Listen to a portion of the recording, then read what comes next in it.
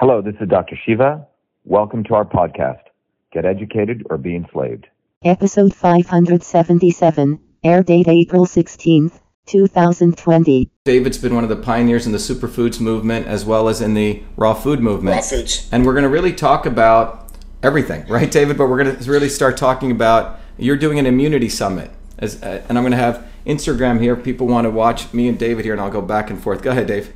Okay, nice. Yes, so we're doing an immunity summit. So, Dr. Shiva, you'll be our 11th episode in the summit. It's all email delivered, and it's free. It's just free to the community, so anybody can get access to it. I'll give you the link. It's a bit.ly link, bit.ly/immunity summit, if you want to track that down. And I'll make sure that you guys have access to it.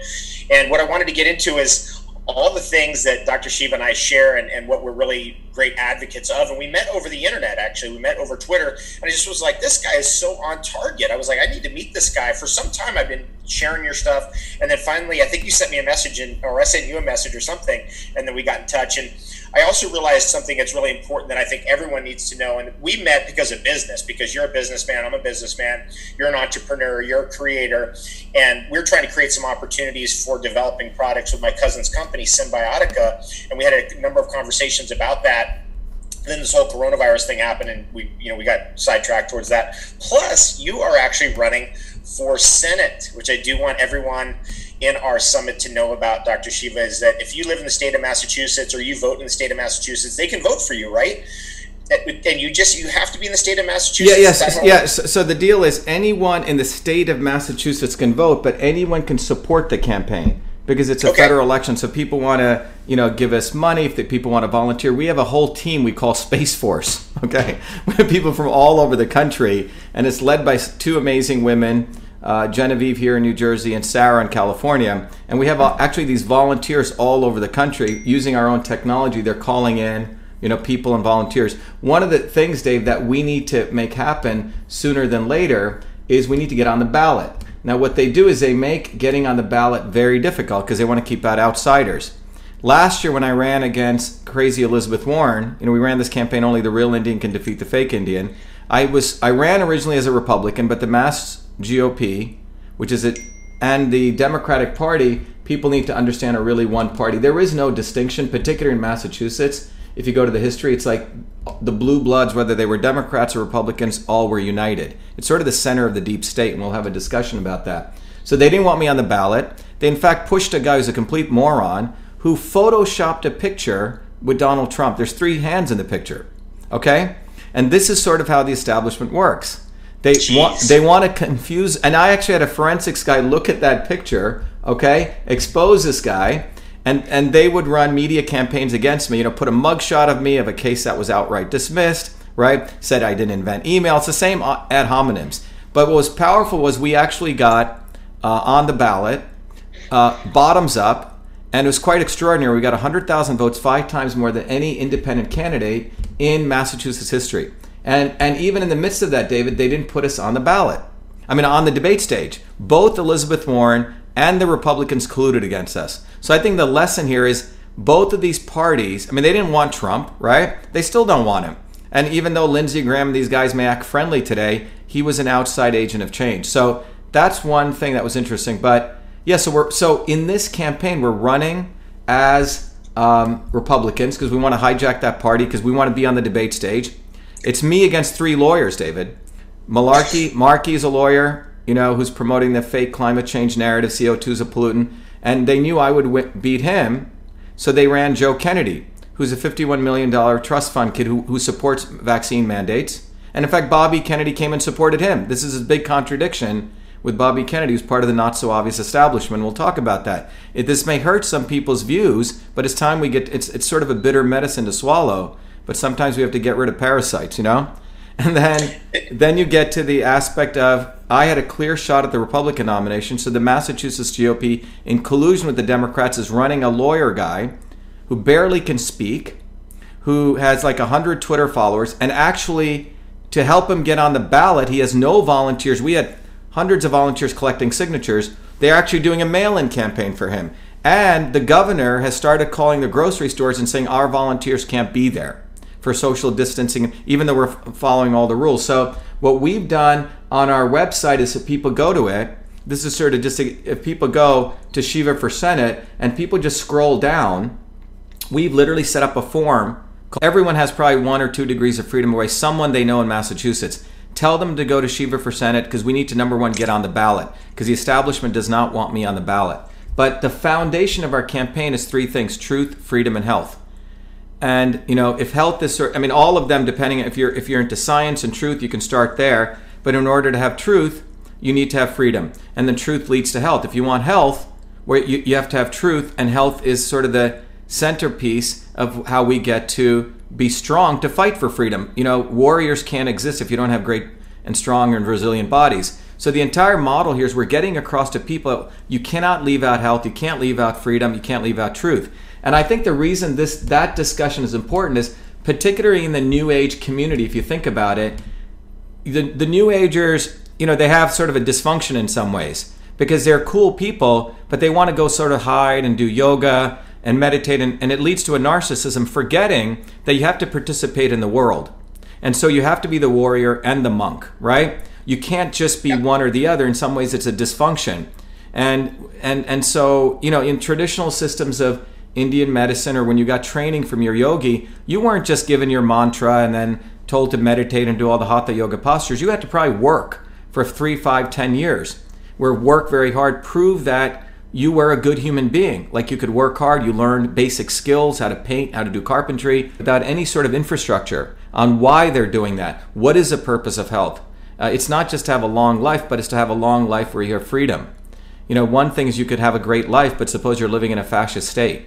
So this is sort of the opportunity that we have, I think, with what's going on. People really have a chance to really reflect and really to think about what is life. Is it just about eating well and meditating? Yes, those things are good. But what about if everyone around you is forcing you to get vaccine mandated? Are you going to comply with that? What does that now impose on you, right? So I think it's a very, very interesting opportunity for people to have this larger discussion, frankly, of what it means to be a human being. Yeah, to participate in our civilization. And what I'm hearing from you is very, you represent in many ways the type of being that Rudolf Steiner was really driving forward with, which is you need to develop yourself and develop freedom within yourself, but also to bring these ideas as part of your responsibility out to others. And you do that so beautifully and eloquently. But one of the things that I think it really grabs people's attention about you is you are so well educated, but you are so open. You have both of those, which is so rare. I just find it, you know, I've had a background like you, many degrees, 9 years of upper education, the whole thing. But I still retain that openness because there's something inside that really has a real scientific inquiry that is alive in me, and it's alive in you. I think people want to hear more about that. How in the world do you stay open and do you stay learning in a system of education that seems to want to quelch any free thinking? Well, David, you were asking a question and the answer to which I've shared very little. I did an article up on my website, vashiva.com, my personal website. And a very good friend of mine, Jen Bennett, she said, Shiva, everyone needs to know that story. Because everyone, when they know that story, it'll inspire them. So the story, basically, this is what happened. You know, I grew up in an India where it was a very eclectic India, okay? And I grew up in a New Jersey, which was a very eclectic New Jersey. So I grew up in my formative years when in India, but then also growing up in working class towns in New Jersey, where I went from, you know, complete poverty towns like Patterson all the way in the last 3 years to one of the wealthiest towns like Livingston. So I saw all these differences, right? But the early formative periods were, you know, I grew up in Bombay, India, and the back, you know, so I grew up in the city, but the backyard of my, you know, memories in Bombay were one of the jungles. I mean, huge snakes out there, parrots, and in the distance was a Tata Atomic Research Center. But my next door neighbor, because he ended up becoming a vet, but we just loved animals, and I still can't believe we'd walk through these woods. I mean, even now when I walk through these woods, I think a cobra or something is going to bite me. These were, when you talk about Jungle Book, that's what it was. So I grew up in that world, and then I grew up in this world in my grandparents who were indigenous people. You know, my grandmother had these huge earrings. She had tattoos all over her arm, right? You would think she was out of some, you know, National Geographic. My great-grandfather, he did all those feats you would see of, in that, again in National Geographic, people put those intense the piercings, and he would pull these things. He would go into trances, and he would carry on his hands these huge vases of coal heated. People talk about fire walking, and he would go into trances. No burnings, nothing would take place. So I grew up with that, and my grandmother would channel. So these were just normal things. And the weekends, my grandmother was a village healer. 40, 30 people would come. She would observe their face using a system called Samudrika Lakshanam. And there's a whole treatise written on it. But she didn't go to school. This was taught to her by, oral tradition. And my family, my grandparents' side, my great-grandfather, grew up essentially as an indigenous tribal where they had no food. They would have to eat the husks of the coconut. Very poor people. And when he was 12 years old, in order to make his fortune, my great-grandfather decided, and who I met, by the way, he lived until 100 plus, he decided that he wanted to make his fortune in the 20s, I think early 1900s, to go to Burma. Now, Burma was where the Indian, people would go to try to make their money. So here was a young man, 12 years old, and he asked for a few dollars from his brother, and his brother couldn't afford it, so he became an indentured servant. In those days, you worked on the ship, and you were bonded to the captain for 3 years. Now, he was such an extraordinary man. He worked 10 times harder. And this captain of the ship was so impressed by him that he said, you know what, I'm relieving you of your bond. You've worked like 5 times. So he ends up in Burma, and he does anything. He makes dosas on the street. He sells anything. Eventually, he acquired some land and became a big farmer. So my grandfather was born in Burma. My father was born in Burma. And then now Burma was known for 2 things, snakes, cobras, and Buddhism. So the story goes, my father was the only son born to his mom and dad, my grandparents. And in those days, a woman was supposed to have many children and multiply, right? And she wasn't producing any more children. So they were willing to marry them. I guess that was tradition to another woman, my grandfather. So my dad was clearly very upset. So him and his mother went to all these Buddhist temples. And the story goes, my dad says, they met this Buddhist priest who said, because my dad was, I think, 3 or 4 years old. He thought he was going to lose his mother, right? Because if another woman came in. So he gave my dad a coin, and he said, on this day, you will have a brother born to you. And he goes, but you must meditate. And so on December 2nd, which was, I don't know what year, my uncle's born, which is my same birthday. His name is Shiva too. So my uncle still wears that on his chest, the coin with the mantra in it. Now my dad started meditating as a child. By the time he was 12 years old, he would give vibhuti, which is holy ash, to people, and he would heal people. Now his parents were very afraid my father would become a yogi, a sannyasi, and leave. So they stopped him from doing that. World War II comes to Burma, which became the center point of the Japanese and the Americans fighting. So they lose everything. I mean, massive inflation. My dad talks about wheelbarrows of money, right? Afraid if you'll get shot. So they were going to walk back to India. And my great-grandfather is a very deeply spiritual person. He has a dream which said, don't do that, we'll all die. So they walk part ways and they take a ship back. And now they come back to the same village where they started with nothing. So my great-grandfather would say, you can judge people when they have nothing, make a lot, and come back. How do they maintain their integrity?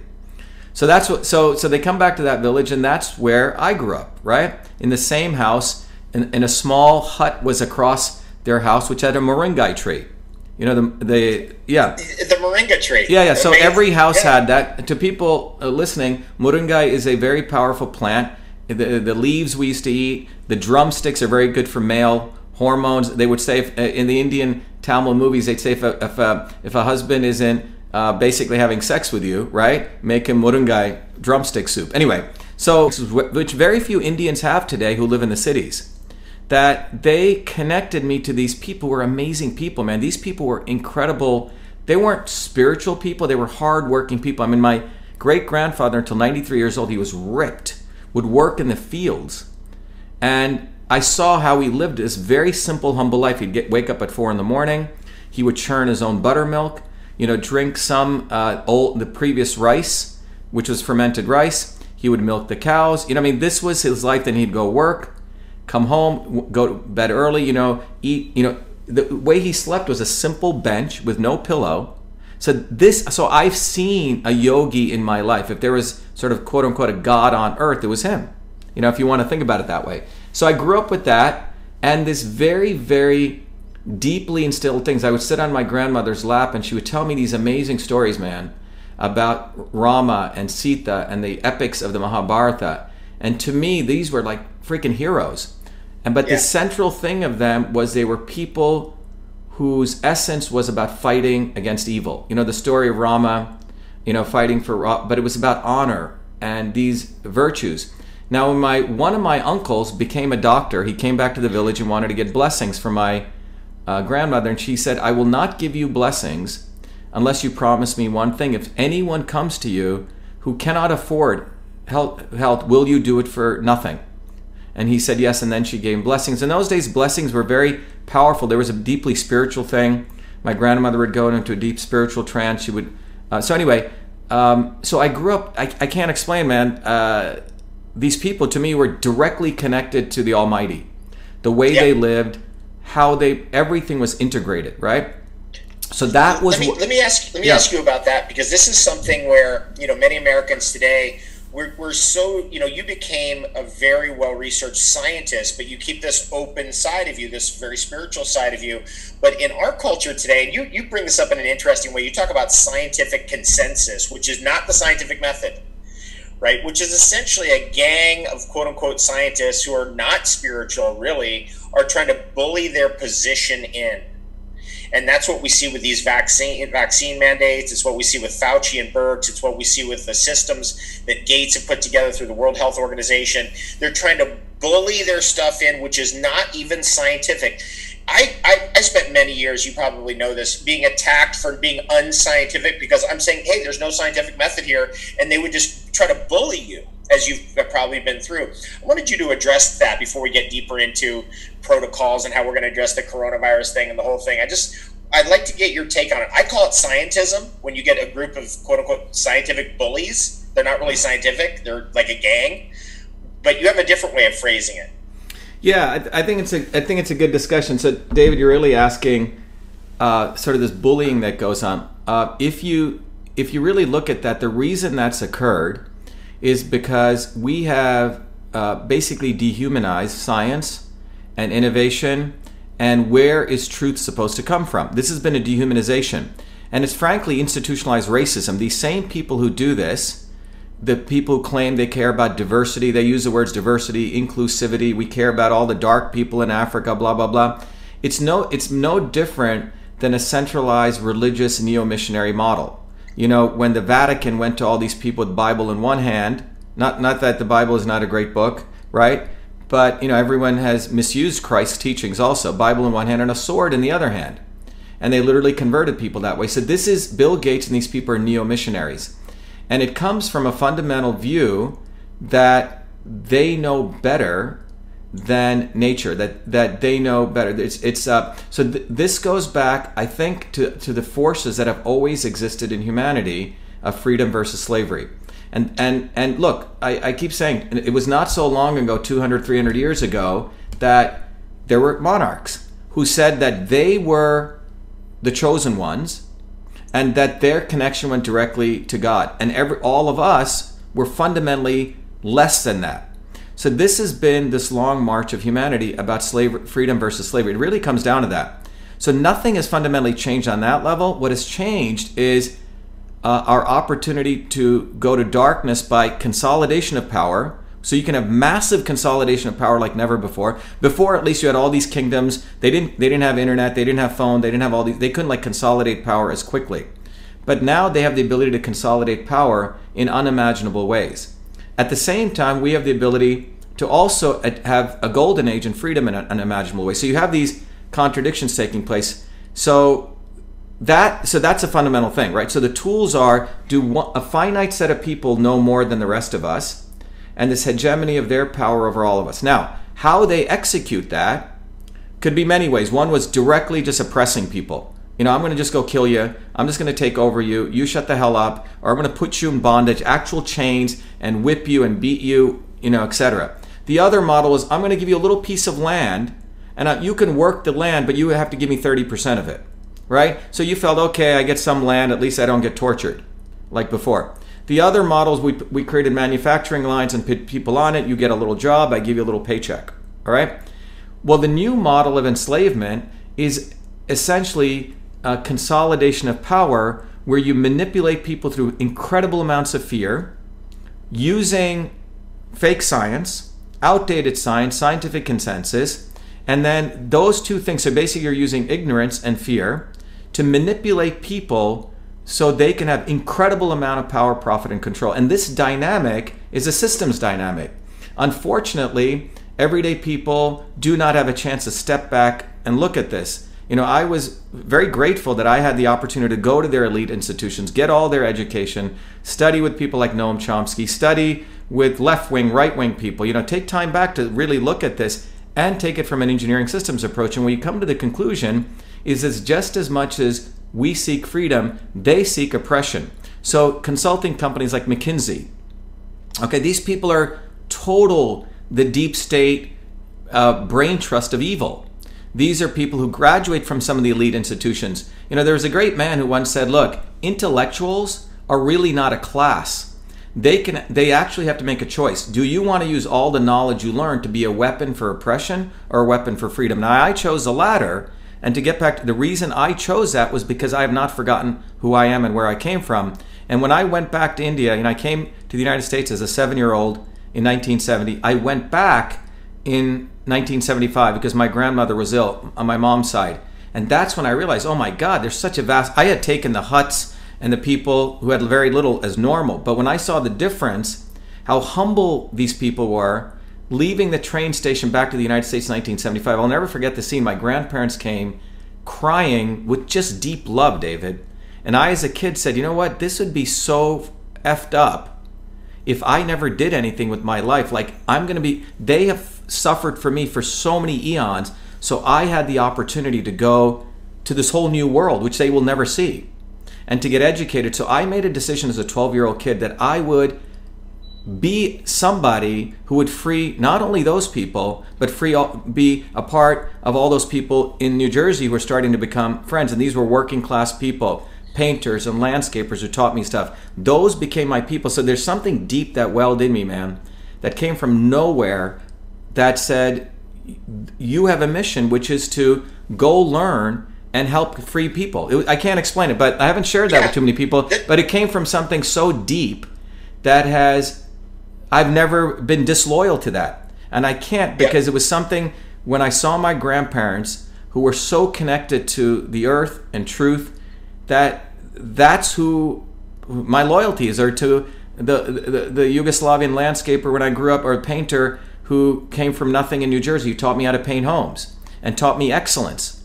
I mean, these people, you know, I remember one time working with this guy, he said, look, if you're going to do something, do it with excellence or don't do it at all. So these people who had little monetarily, but they had immense amount of ethics. So if you contrast to the people today, the Gateses, the Faucis, the Clintons, they have lost enormous level of understanding or respect for what innovation and being human is. And the reality is there's 7.2 billion freaking people, and all of them have innovation in their DNA. They're all human beings of incredible amount of light and spirit. But what they want to do is they want to diminish that and say only they are the enlightened ones. So when the invention of email fax came out, which I never wanted, and 7 years ago my mom went into this, was dying, and in a suitcase she'd saved all of the artifacts, clearly showing I invented email. It's not even gray. I wrote all the 50,000 lines of code to capture every feature in the interoffice mail system, inbox, outbox, folders, etc. Named it email as a 14-year-old kid, a term never used before in the English language, and got the first US copyright. Now, when that went into the Smithsonian, after I had been on the front page of MIT, had an illustrious career at MIT, that didn't matter, because the day it went into the Smithsonian, it shattered what you're talking about, the worldview of these frankly decrepit people who actually practice fake science and fascism. Yep. I was a good Indian when I was at MIT on the front page for inventing many things, winning my Fulbright Award, Echo Mail. But when I said, wait a minute, whoa, my mom just died. Look, I just put this in the Smithsonian.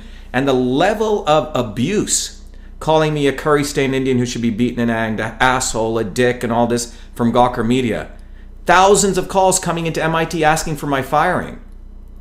It was incredible. Why? I've been through it. I know exactly what you've been through. Right, but the narrative there, it wasn't about the invention of email because the facts are black and white, but they had to concoct a controversy on Wikipedia, who's owned, by a guy who has no repute, right? And those people created that controversy because it wasn't about the invention of email. What it was about was the invention of email took place outside of their bastions. So I wasn't being a good Indian anymore. They want the Indian who moves his head side to side and sits in the lotus position, talks very softly, and will take a beating on its head, like, frankly, Gandhi taught, which was completely nonsense. They don't want Indians because they have segregation models. Indians behave like this, Iranians behave like this, a blonde woman can't be really smart. They create these little, and you have to look like a nerd, look all screwed up, and then you can say you invented email. But the fact of a good-looking Indian guy who actually can articulate, play sports, saying I invented email, that blows their mind. So they have to compartmentalize people. So it's a dehumanization.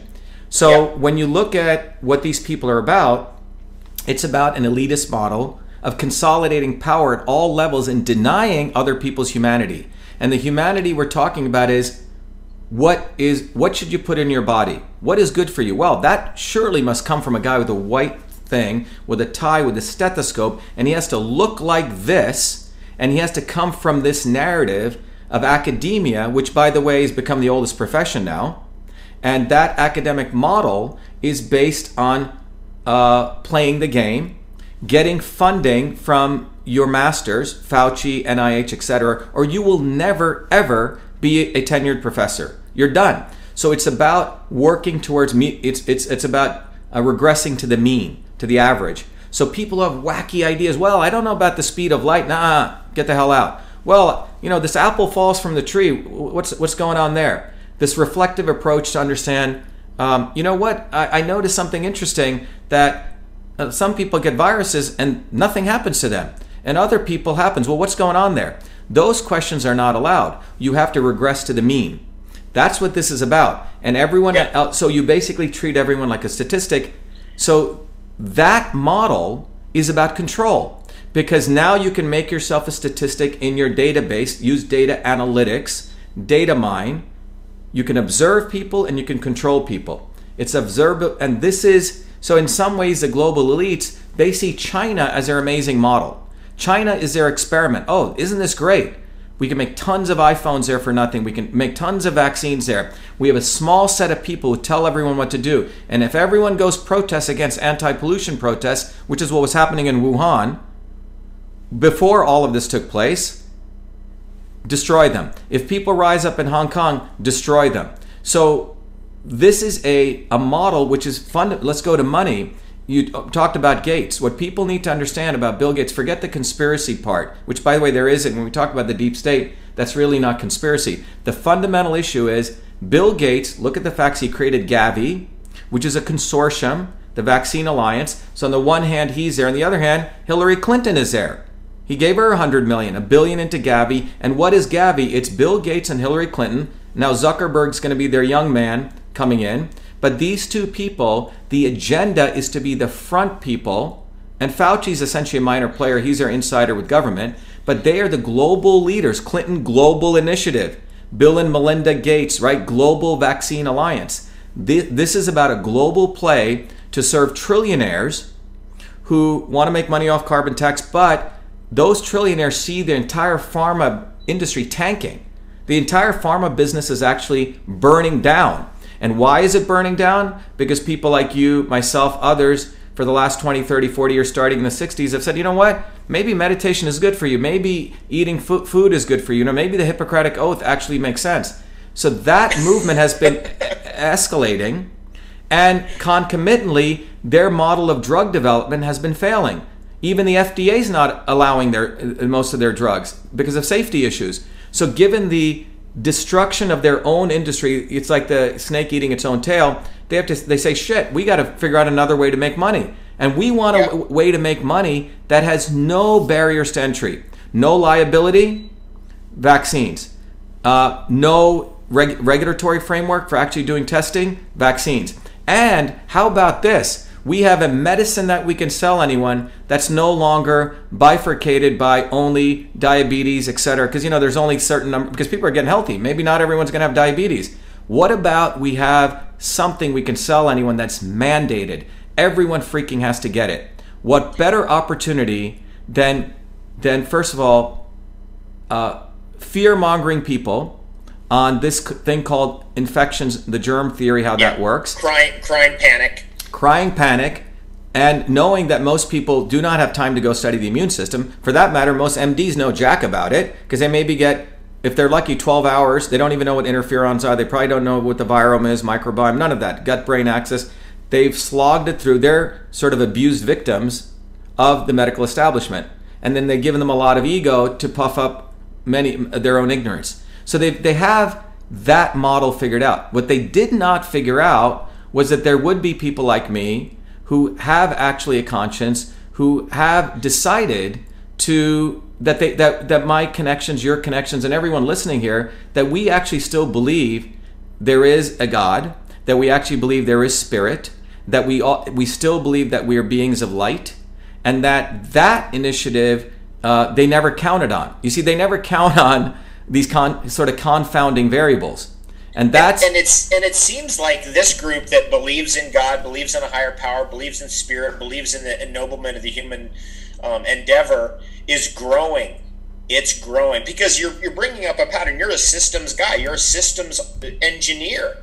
Do you see as an overarching process that's happening to our whole entire civilization that more and more people are starting to realize that the system that we have isn't serving them, it's parasitic, and it's taking advantage of people's irresponsibility and utilizing that as a weapon against people who are responsible. That's a great. Does that make sense? Yeah. That's a great point, David. It's basically you make a really good point. What the model here is it's basically an addiction model, right? So you want to make people outsource their responsibility to someone else.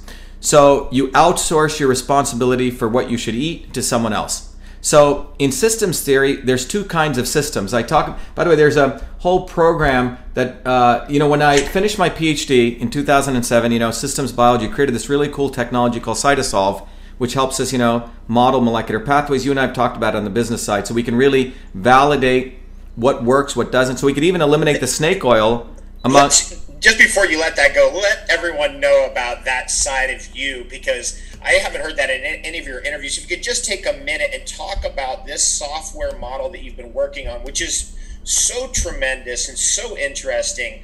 I think people would appreciate it. So I'm going to ask you to digress for a second. Yeah, so let me talk. So look, I still invent stuff. I still write code. I love... I get up at 4 a.m, I have a whole team, and we still work. So besides running, you see this part of me educating people. There's another part of me which is running a whole team for a Senate campaign. And there's another part of me which actually gets up and is reading papers and looking at kinetic rate constants and looking at molecular pathways, going through and actually writing code, working with our team. There's this whole other side of me. I wish I could share all that, but it's cool though. What you're doing is just you're taking... What you're doing is where technology is supposed to go, which is we look at the individual and we create better individualized medicine, which is a big summary of what you do, but it is part of what you do, which is so beautiful, because what we know about the individual human being is that there are as many diets and as many supplements and as many herbs as there are human beings on Earth, in terms of strategies and approaches. Yeah, so let me talk about Cytosolve, okay? So look, everything is a system, right? And a system is an interconnection of parts. Email is actually a system. It's not simple text messaging. It's interconnection of the inbox, outbox folders. And email is a system that I invented. I did not invent electronic messaging, which I never claimed to. But I invented email, period. Now, when you look at a cell in the human body, one way of looking at that is that it is a chemical factory. And we have about 6 trillion of these little factories. A bunch of cells that communicate with each other, different kinds of cells, about 100 different cells. Inside that cell is a bunch of chemical reactions taking place. So what is a chemical reaction? A chemical reaction is chemical A interacting with chemical B, the simple case to get chemical C. A plus B gets C. Everyone probably remembers high school chemistry, but if you didn't, I'll remind you, sodium plus chloride gives you sodium chloride. When sodium meets chloride and it marries it together and it creates sodium chloride, there's a little arrow. How fast that gets created, how much sodium chloride gets created, this is called a chemical reaction. Okay, in certain conditions, you get a lot of sodium chloride. In other cases, you won't get a lot of sodium chloride. So that's one chemical reaction. Now imagine in this moment in one of your cells are millions of chemical reactions going on. And those chemical reactions, if you could, imagine this, if you could theoretically capture those chemical reactions, understand each one of them, which means map them out, and model them. Well, mathematically calculate them. It's basically through stoichiometry. This is like, it's not even modeling. What's cool about physical chemistry is we can exactly calculate. If I have sodium, so much sodium chloride under this pH, I will get sodium chloride. And this is what the beauty of chemistry is. Chemistry is a beautiful science. So what ended up happening after the Genome Project in 2003 is people said, wait a minute, we're not just our genes. We only have 20,000 genes. Oh my God, we thought if you have this gene, you're going to get this disease and it's game, set, match. What we learned was we don't have a million genes. We have the same number of genes as a worm. So it flipped biology on its head in 2003, which is the time I came back to MIT to do my PhD. And the reason I came back was my advisor wouldn't let me leave. He said, Shiva, you can essentially use all your computing skills and your love of biology. Imagine if you could create a technology which could literally create the capability of we could take in any field the known science and understand all the chemical reactions and model the entire human cell, all the chemical predictive equations. Now, this was seen as an impossible task, but I like those kind of things. And so I decided to come back. And what I saw here was, if you think about the body as all these chemical reactions. So I ended up creating Cytosolve, which was, in many ways, email was a great invention, EchoMail was great, but Cytosolve in many ways is equally or greater than email because we have the capability now to really use the computer as scientific discoveries are being made of all those little chemical reactions. That's what's going on in all these millions of labs all over the world. One scientist is trying to study cancer and he figures out one little ball and stick diagram, one little A plus B, sodium plus chloride. Another guy's figuring this out. The problem in reductionist science, the scientific establishment, is they're not interested in connecting the dots because it may reveal something that goes against their narrative.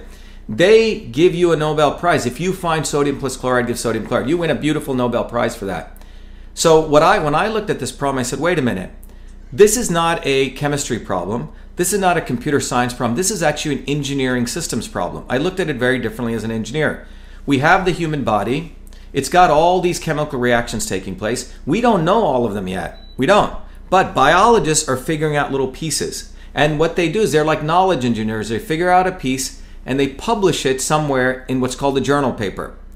Now, if I could take a field like osteoarthritis or Alzheimer's or cancer, and I could find that body of knowledge, we know it's not perfect, but that's what we have to work with, and I could extract each of those chemical reactions and create an environment where you could connect not only the dots, nice pretty diagrams, but actually compute them. This was seen as intractable. But the way I approached it was philosophically the way we should approach all human existence is decentralize this. So I said, let's keep them not as monolithically as one big thing, which is what they were trying to do. The establishment always thinks monolithically, okay, because they want to control everything. I said, let's keep it separately, and I will create almost an orchestra conductor in the sky, a computing engine, which will probe each one of those and bring them together. That was Cytosolve. So that was 2007. So it's Cytosolve. So when I finished it, we said, wow, pharma guys should want to use this. Their industry's burning down, and they're creating all these toxic drugs. You know, we could probably go help them, at least alleviate. And I didn't know a lot about vaccines at the time. And we applied for one of the SBIR DARPA grants. And they didn't want to use us. We lost because they said they wanted a hardware solution. But many years later, I realized that we could use our technology to actually figure out why vaccines are harmful. And in fact, we have it on our website. So when I attacked Bobby Kennedy, for example, showing that he was attacking Gates, but he wasn't attacking Clinton, Bobby Kennedy's own minion said, oh, this guy's running a vaccine manufacturing company. Okay? Picking out the sentence we had where we were actually wanting to help identify toxicity. And by the way, challenge anyone, if you know any vaccine manufacturing companies, let it come to us and we'll expose it. But the point is, the herbs and nutraceutical products. According to the 11th Circuit Court ruling, David, you may not be aware of this, in 2015, the FTC lost a big court battle. It turns out you don't have to kill animals and do those kinds of clinical studies only. If you can show biological mechanisms of how, let's say, eating, turmeric and resveratrol actually lowers inflammation, and you can show the mechanisms, which is what Cytosolve is able to do. You can actually use that to go and challenge the FTC and say, no, this does in fact work. So Cytosolve is not only a powerful tool for discovery. We, for example, wanted to play with the big boys because no one's going to believe us in the scientific establishment if we don't play with pharma.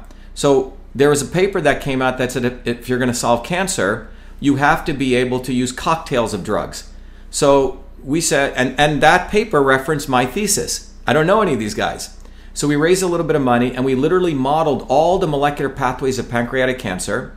We took every of the pharmaceutical companies' 252 drugs, and we did 2 drug combinations. And we actually figured out 2 that did better than their gemcitabine, lower toxicity, and we applied for the FDA. We never done this before. About 10,000 pieces of paper we had to apply, and we actually got a call from the FDA. And it was an interesting conversation. The guy who called us said, we never do outbound calls, rarely, but we were so impressed by what you were doing. Remember, the FDA is about lowering toxicity. They said, we see what you're doing as a future of 23rd century medicine. So anyway, they allowed this combination, all done on the computer, no animals killed. And then we went to MD Anderson and we did a partnership with them. Point is, this technology allows us to aggregate, amalgamate, integrate human knowledge. So we're not reliant on Harvard's narrative of cancer or one guy, Fauci's narrative of the immune system. That's what they've created. They want us to bow down to one institution, and that's what happens in science. One guy becomes a 900-pound gorilla in the field, and he tells David Wolf, you don't know what you're talking about, or etc. And what we've done is we've decentralized this. Because there could be a young graduate student in a state college who discovers something that goes against the narrative. We'll integrate that knowledge. So Cytosolve in many ways is a scientific source of truth. So how many papers have you integrated into Cytosolve? 16,000, 20,000? Oh my God. Yeah, we should have Prabhakar come on. So one example we just did was I gave a talk at the Arthritis Foundation give you an example about 3 years ago. I don't know anything about arthritis except a few courses but I gave a talk about this amazing capability we have because, many of these foundations have been around for years, basically becoming their own establishment. Breast Cancer Foundation, a multi-billion dollar institute. The woman who runs it gets a nice multi-million dollar pension. Nice, beautiful pink ribbons. They've done jack for solving breast cancer. Okay. We're so tired of it, Dr. Shiva. Yeah. We really are. We're so tired of the nonsense. So glad you're bringing awareness to it. So these foundations, like the Gates Foundation, they all have this beautiful PR machinery. We're going to save the world. We're going to help all the poor people. But beneath it, it's nothing about solving anything. It's about perpetuating their foundation. So I gave a talk at the Arthritis Foundation. I said, look, all you little these are all the leading guys in the world in osteoarthritis research. I said, you don't play together. I said, this technology now gives you no excuse. Anyway, there were, to your question, in that case, we went to 22,000 papers. Just in that subject. Yes, osteoarthritis. So what is osteoarthritis? It's different than, it's where you actually have mechanical damage that takes place, right? Athletes suffer this, right? As you age, it's a tearing away of a cartilage and synovial tissue and fat cells. So we went through 22,000 papers, and we did this in about less than a year and a half. The establishment, if they did it, they'd ask you for $1 billion donation. They'd go on forever, and they never would solve anything. But in less than 2 years, we literally took every paper and then out of those 22,000, we found 5,700, which had to do with human cells. We took those and we mapped. It's quite extraordinary.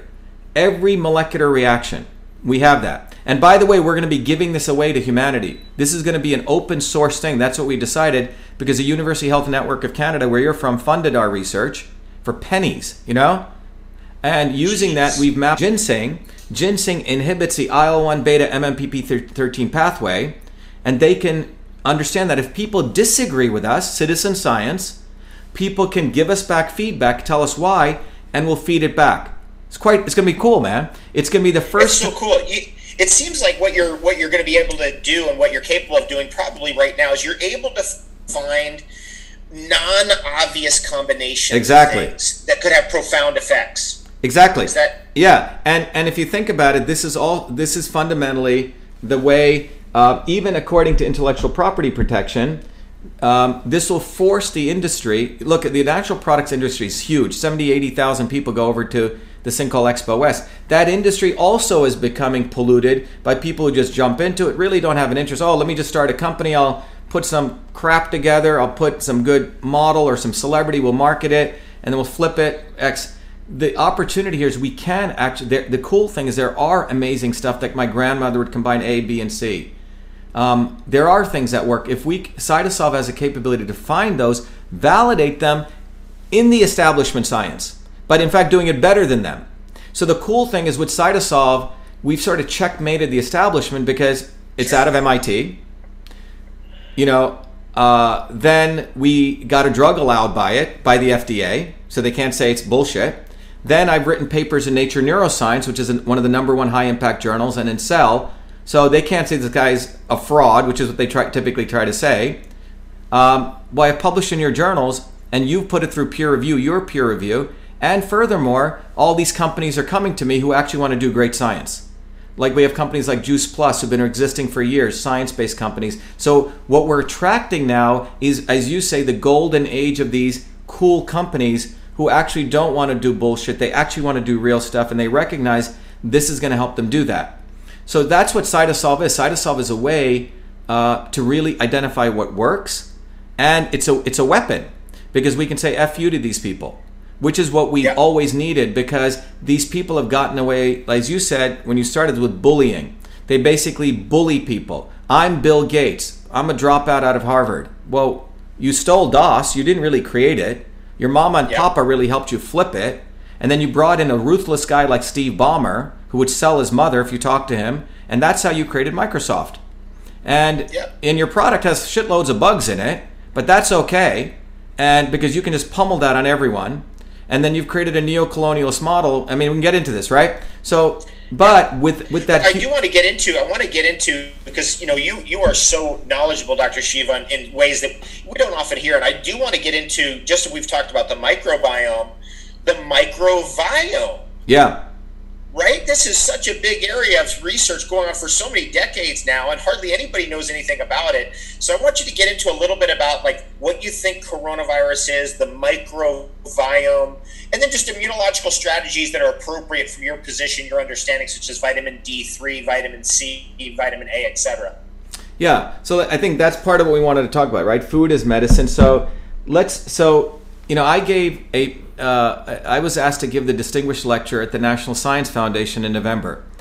So again, this is something that people should understand, is that it's not some guy that they typically like to brand, right? So even in their own institutions, I was invited to give the distinguished lecture at the National Science Foundation as early as November on the modern science of the immune system. So to what you're sharing, David, the old model of the immune system was just two boxes. It interacts with our own ecosystem. Tons of germs we interact with every day through, so sometimes you get an allergy season, people start itching, or they coughing. These are all your innate immune system responding. That's box one. Now, in the old model of the immune system used to develop vaccines, the other box was called the adaptive immune system. This initially tried to take out the enemy or the pathogen, and if that went through its process, and then the adaptive at the immune system. It's frankly, and many people will agree with me, there's a great paper called Systems Immunology that was written in 2017, and it basically says this whole system is outdated.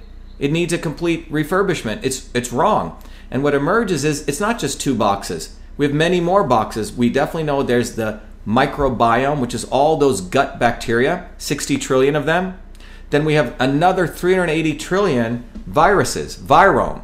And these viruses, the difference between bacteria and viruses are quite different, right? A bacteria is actually an organism. Viruses really don't exist per se until they interact with something, right? Their existence comes as an emergent property of their interaction. And the virome actually works with our body. They work with bacteria and processes that we don't fully understand. So we're at a whole new version. I want to just touch on that right there. That is such an important point. For example, I was recently studying Skip Virgin's material, and he was talking about research they were doing on herpes viruses and other viruses and how it was down-regulating the ability of Listeria to infect the organism, meaning that they were gaining immunological benefit from these Epstein-Barr viruses.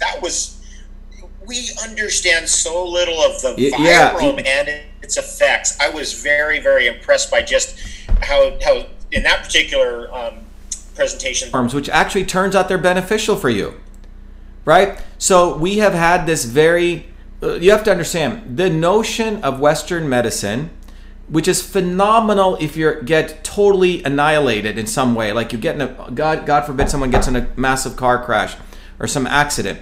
It's great after the fact. Surgery, steroids, I mean, you may need some of this in the extreme cases, right? But it comes out of war. The entire history of Western medicine comes out of wartime medicine. And if people go to this, Your Body, Your System and Systems Health, I've set up an institute where I teach people how the body is a system. And I've made it essentially... I'm going to make sure we get all your links. So if people go to systemshealth.com, after I finished my PhD, David, I took 2 years off. And if people type in East meets West Ayyadurai, you'll see this front page of MIT where people are like, why does this guy want to go back to India? I took 2 years off, won a Fulbright scholarship, again, a very competitive scholarship. I think at MIT they only gave 3 or 4 away that year. And I went back to India, and I wanted to understand why my grandmother was able to do this. And I wanted to do it with all my chops as a Western systems biologist. And what I discovered was that the entire system of Eastern medicine is actually the lingua franca matches 1-to-1 with engineering control systems theory. That resulted, when I got back to MIT, I created a course called Systems Health. And now I've made it accessible to anyone. You don't have to go to MIT. In about 15 hours, you can learn it. You don't have to pay thousands of dollars, a couple $100, and then you can actually start your own university. Decentralization. You can teach others, learn, teach, and serve as that model. And then we have a capability on the website, if people go to Shiva for Senate, called, if people want to support that, if you go to the donate link on Shiva for Senate, I've done 2 things. I hate taking money without giving anything. In fact, what we've done is people can learn in a much more simpler way if you're not ready for Systems Health. If you go to the website, you can get a book called Systems and Revolution. I teach you what is revolution from a system standpoint. And then you can learn Your Body, Your System. And we give it away like for $25. If people can't afford that, give us 5 or 10. If you can't do that, write to me, vashiva@vashiva.com, and I'll give you a full scholarship. It's on the honor system. But anyway, the reason I shared that was the goal here is to educate people how the body is a system. Now, if you understand that, you start understanding that the immune system is not just the adaptive, not just the immune, it's the integration of multiple processes. And so when you come to the virus, and you look at history of Western medicine, which didn't take a systems approach, it was about putting a soldier back on the field, and period. And the inventor of the modern healthcare system was Florence Nightingale. She wasn't just a nurse. So that was beneficial for putting a soldier back on the field. So in that system of medicine, everything is an enemy. You attack, attack, attack. We got to go blow up that tumor. We got to attack that virus, right? Look at the analogies that are used. When in fact, that dualistic model may be completely wrong. We have 380 trillion viruses. Maybe they're our friends. Maybe when we get measles, it offsets other diseases which we now know. This is written in the literature. When you get measles through the natural process or chickenpox, you are less you have a less proclivity to getting other diseases. So maybe nature, and by the way, no one understands the interferon system. The interferon system is quite extraordinary, separate from the innate and the adaptive, which you're lucky if most MDs even learn that. They never learn about the interferon system in its depth, which is what my PhD thesis was, where we completely not understood but mathematically modeled it. We can see that when you get a virus coming in you, something interesting happens, David. The virus actually creates interferons, interfering substances, cytokines, which, and at a much more deeper level, what's been since learned about 5 years ago, is that interferon system upregulates nearly thousands of other genes, which protect you against other viruses. So what does that mean? That means perhaps nature in its wisdom is waiting for you to get viruses so you're protected against other viruses beyond just antibody protection. This is something that everything is about. Everything is in Western medicine is reductionist. I just want this antibody. I'm only going to look here. Well, nature is far more complex than that. So the complexity here is that maybe viruses aren't our enemies. Maybe we shouldn't even call them viruses. Okay. let's get into that a little bit, because there's a lot of people talking about exosomes and trying to differentiate a virus from an exosome. Can we differentiate them? I don't know. You see, one of the interesting thing is, David, we are on such a bold new area of medicine. And the reason I say that is when you looked at the first when we started the Genome Project, we thought we had about 100,000, 200,000 genes. Now we know we only have 20,000 genes, the same number of genes as a worm. Gerald Fink, who's a biologist at MIT, just gave a lecture about a year ago, and he said, you know what? We need to redefine what a gene is. It's a very cool lecture. So what is a gene? The notion of a gene before was a molecule which, creates a protein. So you have a gene. So if you want the color blue in your eyes, this gene codes through what's called messenger RNA for a protein which creates you blue eyes, let's say, okay? So when we talked about 20,000 genes, what he was saying is that's only 2% of the genome, which is a protein coding genes. However, the other 98% they just discovered, what those do is they also create other substances called RNAs, ribonucleic acids, which actually are controls for the other protein coding genes. So what this does is, what he's saying, we need to now redefine genes, not as genes which create protein coding genes, but genes which create ribonucleic acids. That's a new definition. So what that means is, and what he ended his talk with saying, he goes, remember Star Trek goes to boldly go where no man or woman has gone before? He says, that's where we are. We don't even know jack, okay? We don't even know what that other 98% is doing.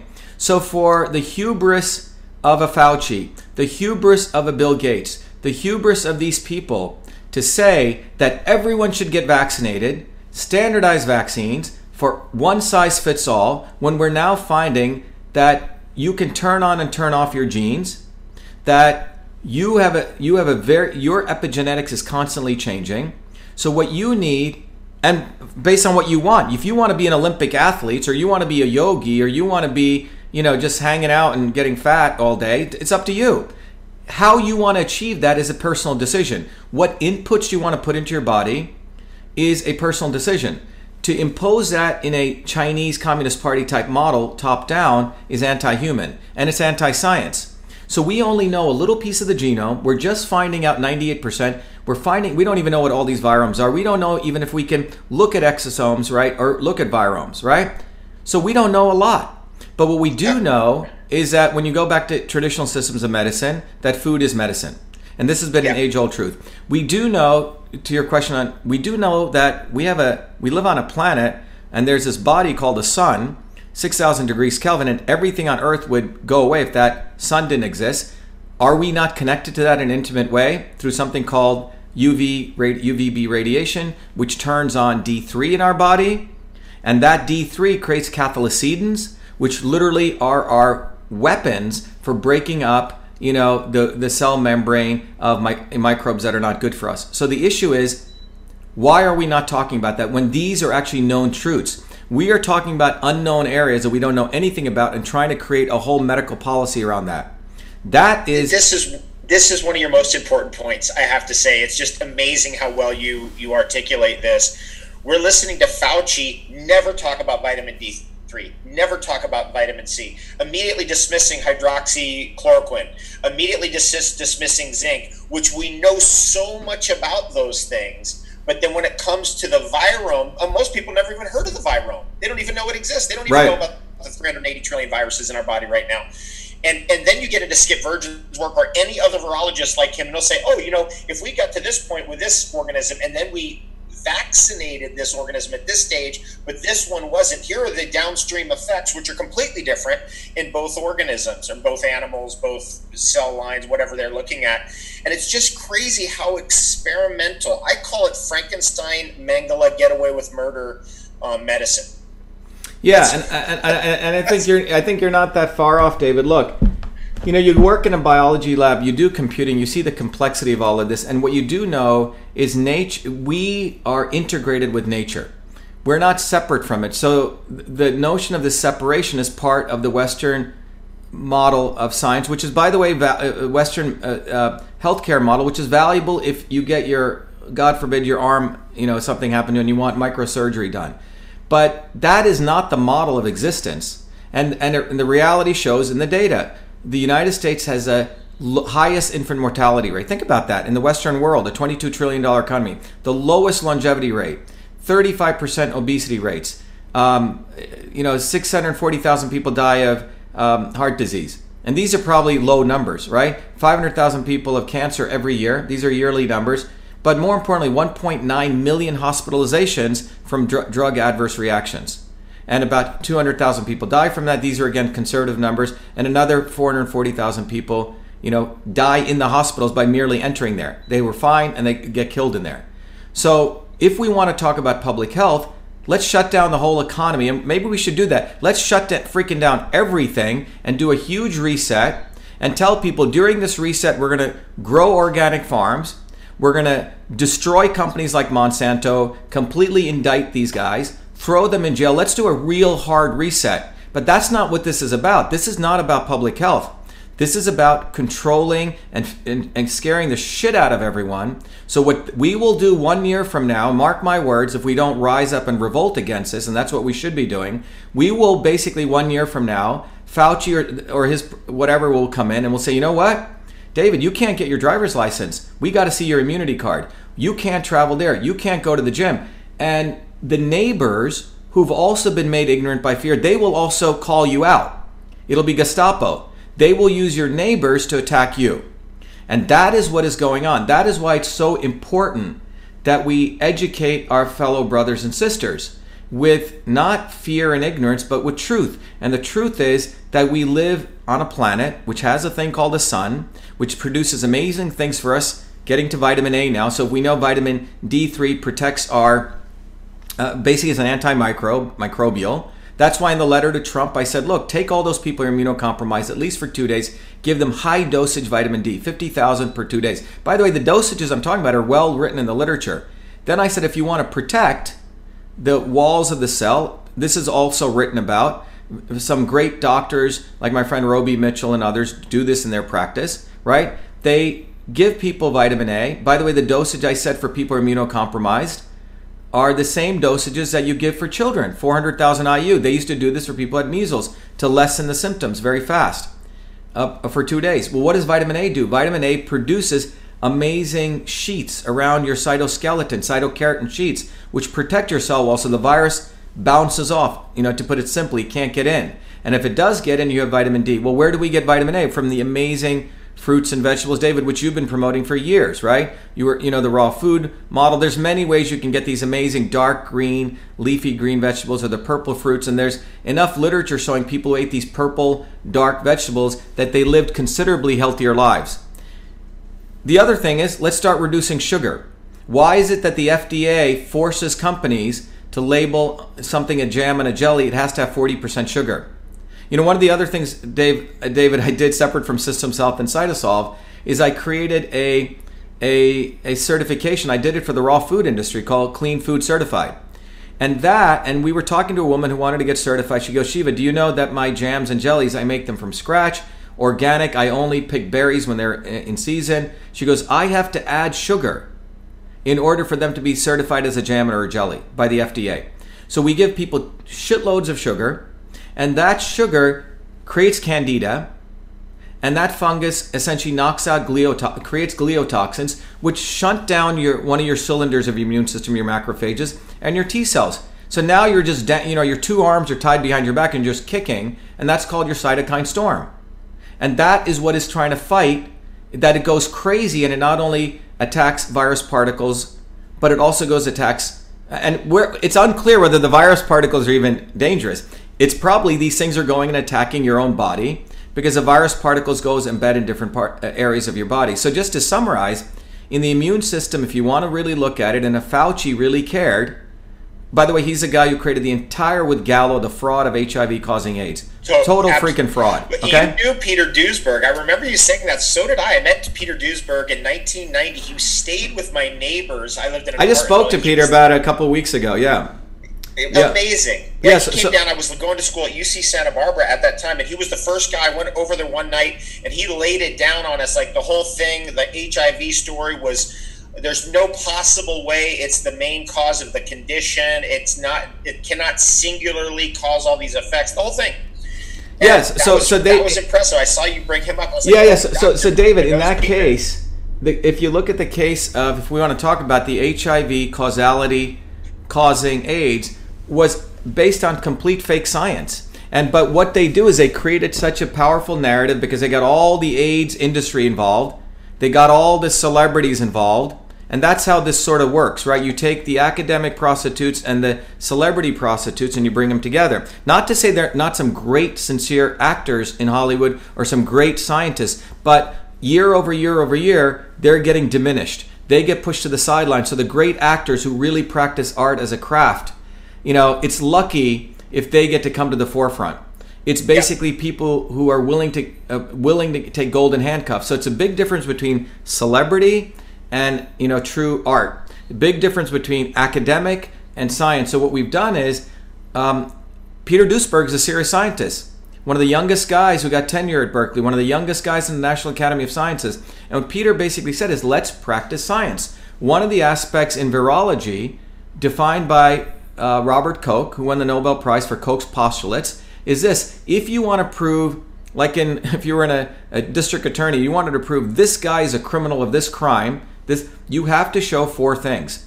One of those things is you have to show in the host being. So let's say you want to show, scurvy is caused by this pathogen, which, by the way, people try to push scurvy, and so you would have to find an abundance of that microbe, not just one microbe, because we all have one little of something in us, but an abundance of it in that host object, which is practicing, let's say scurvy, teeth is falling out.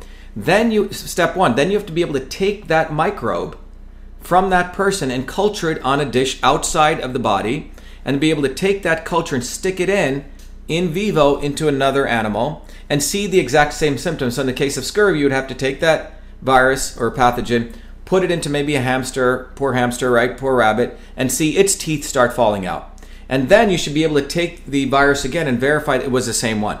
This is called Koch's postulate. Well, they've never done this with HIV, and Peter brought this up, and even when they did, it was quite fraudulent. Yep. Now, Robert Gallo, who was they've never done it with viral diseases, period. Exactly. Very, very few, if any. Okay, very few. Now, so when after the polio quote-unquote victory, then all these virus guys were hanging out. They didn't know what to do. Then you had the advance of what was going on with the National Institute of Health, post-World War II, post-Sputnik. People were starting to build big science. And these virus hunters were like, shit, we're going to lose our jobs. So they pointed their guns at cancer. Cancer was the next big epidemic for money-making.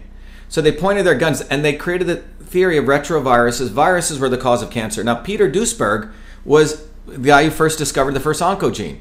And Peter said, yeah, I discovered it, but he said it's not true. He himself, who discovered one of the first, the oncogene, said it's not true. But then they built an industry for another 20 years, 30 years, on the virus theory of cancer.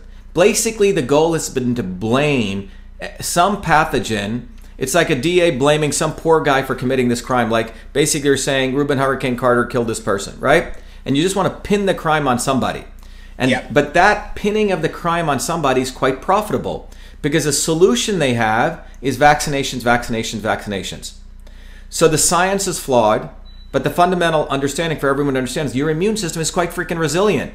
And the reason it loses its resilience is when we ourselves, like you said, do not take responsibility for our own lives, and we destroy it by wrong foods, and we don't fight, and we don't put the right people in leadership who give us dirty air, dirty water, dirty food. We people like Elizabeth Warren, who's part of the not-so-obvious establishment. She voted for the Monsanto Protection Act. Or we put people like Hillary Clinton, who took money from the Monsanto and Gates Foundation, and we present them as part of the fighters. And then we look to people and we create these ethos as we are causing this problem, because we need to open our eyes and we need to let go. When I attack Bobby Kennedy, Bobby's probably a nice guy. That's not the issue. But you can't be attacking Bill Gates, Bobby, and on the other hand, give a free pass to Hillary Clinton. You can't do that. It's bullshit. You're a fake fighter, because what you're doing is you're purposely misleading these mothers who are coming out, people who are wondering, and they say, oh, the Kennedys, oh, Bobby's a nice guy. Whatever, he has his thing, right? They talk their way, but then you're allowing this criminal to get away. That makes you a criminal. I'm sorry. So if a guy like me who came from nothing has to do it, who has no, connections to the Kennedys, I don't care about that nonsense, well, I'm going to do it. But people need to recognize, do we want to win? Do we want freedom and truth and health? Or do we want to lose over and over and over again and have slavery? Because the march of human history has not been the establishment. You look at the story of Jesus Christ. Who turned him in? It was Judas with a kiss. Okay? With a freaking kiss, Judas turned him in. It wasn't the Romans. It was the Pharisees and the Sadducees. His own people who claimed that they were against the Romans. And that is an important political systems lesson people need to know. That your true fighters will come bottoms up. They're not going to be top down. And John Kennedy, I'm sorry, was a great guy, but I don't believe the Kennedys have a hegemony on fighting for everyone's rights.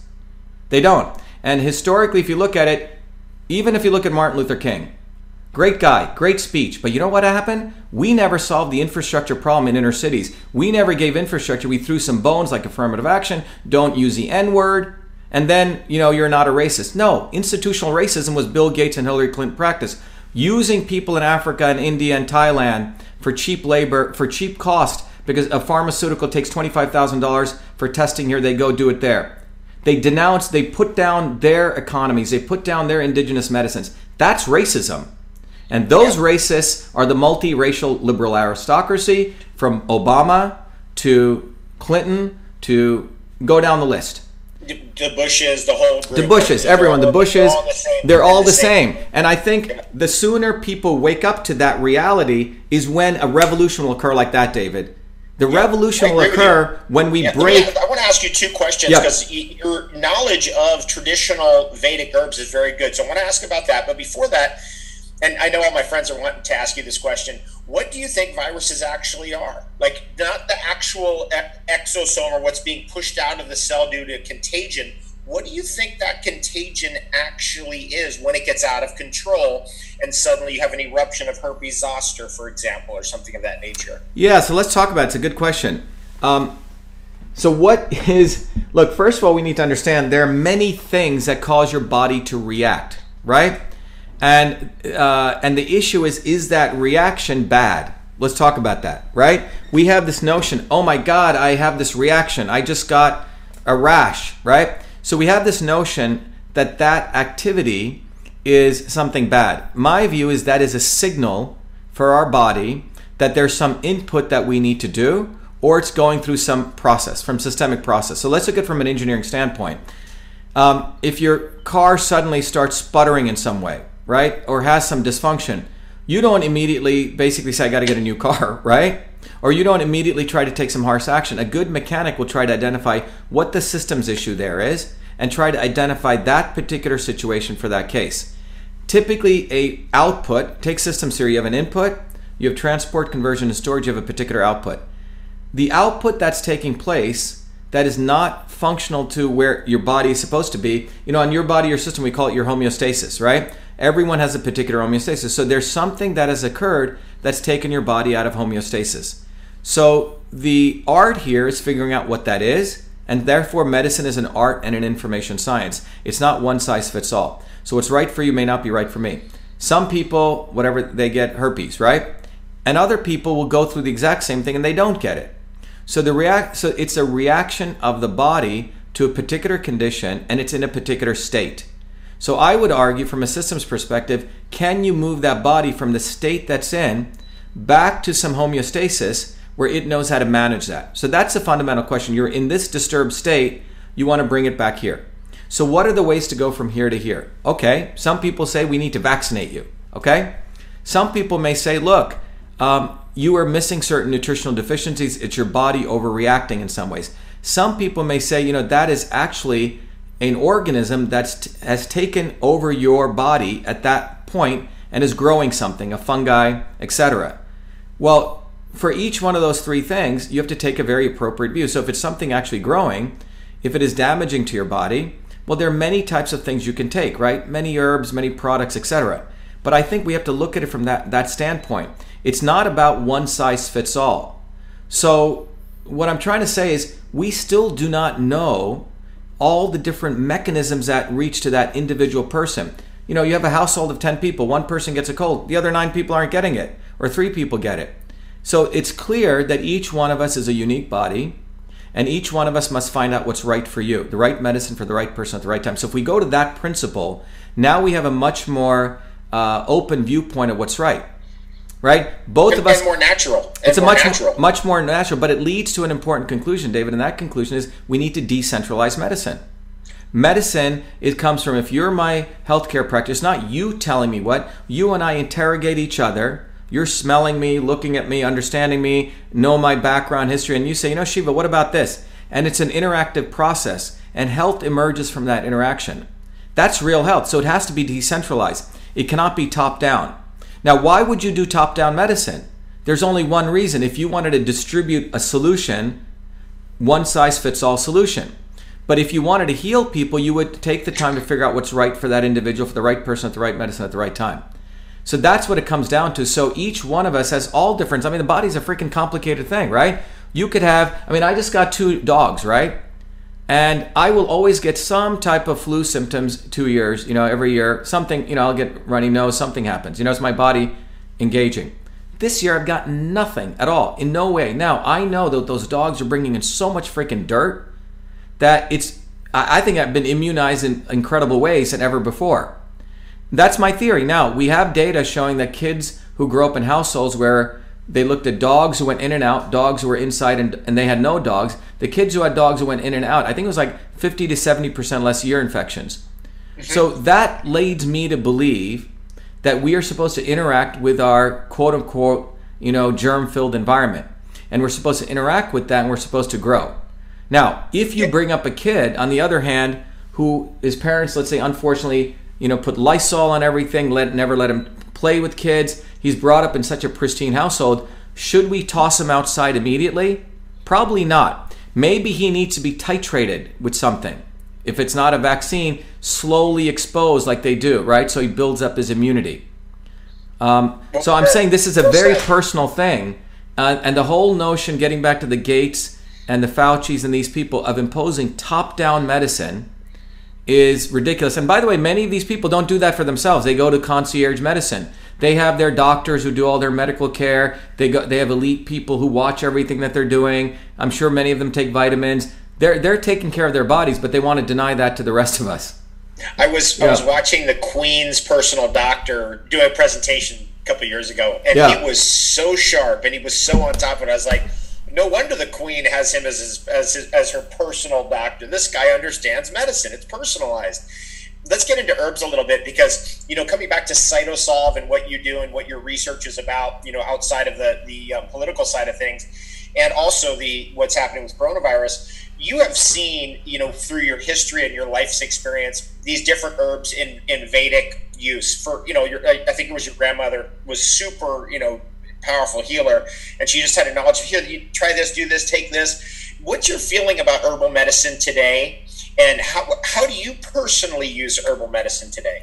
Yeah, it's a great question, David. So I think the answer, so David's question is, well, how do I use herbal medicine today? Look, if you look at traditional cultures, over thousands of years, it's almost they just baked it into the food. Okay, meaning it was just part of the food, and the women typically just used, it was embedded. They didn't have to think. I don't have, my mom, when she passed away, she gave me this little, which I have here. It's a little tray. By the way, when an Indian woman gets married and she leaves her parents' home to go to the groom's home, the mother will always give the daughter a set of spices. It's standard. And it was typically cloves, right? Typically cardamom, turmeric, anise, and I believe asafoetida. Okay, these were, I may be missing one, but essentially that was a transfer of medical culture. Now, those herbs is what is historically always used. It's always there. Now, why are those herbs important? Well, we know now, right? An epidemiological study was done 25 years ago. They found in all of Asia, I'll take one of them, Indians got 1/3 less liver cancer than Chinese in all of Asia. Well, alpha toxins grow on rice, and alpha toxins to a series of pathways result in liver cancer. The number one source of death in the United States is heart disease. The number in the US, the number one source of death in Asia is liver cancer. But Indians were getting 1/3 less liver cancer, and the epidemiological results showed it was because of the high consumption of turmeric. To people who don't know what turmeric, it's a yellow spice, it's a rhizome, And when you grind it up, it has that amazing saffron, golden, yellow color. Well, so they epidemiologically connected to that. And there's about 6,000 papers written on it. So what we did, David, was with CytoSolve, we actually took every one of the molecular pathways, and we actually showed how curcumin inhibits some of these inflammatory pathways at a very fundamental level. But it's not just hits one pathway, hits many pathways. So turmeric was one of those spices, but it's embedded. I mean, I love to cook. Turmeric is always there. Why? Because turmeric has, people say don't eat meat, it's inflammatory. So what the Indians learned was pretty much everything is poisonous in the universe, but pretty much everything is good. It's not good or bad, but if you learn how to do alchemy, you can make anything valuable for you. That's real health. The modus operandi, even in the health movement, unfortunately, in the U.S. was everything was just do this or just do this. This is the latest diet. The issue is the alchemy. So turmeric is an amazing spice. You take cloves. Cloves is an amazing, right, anti-microbial.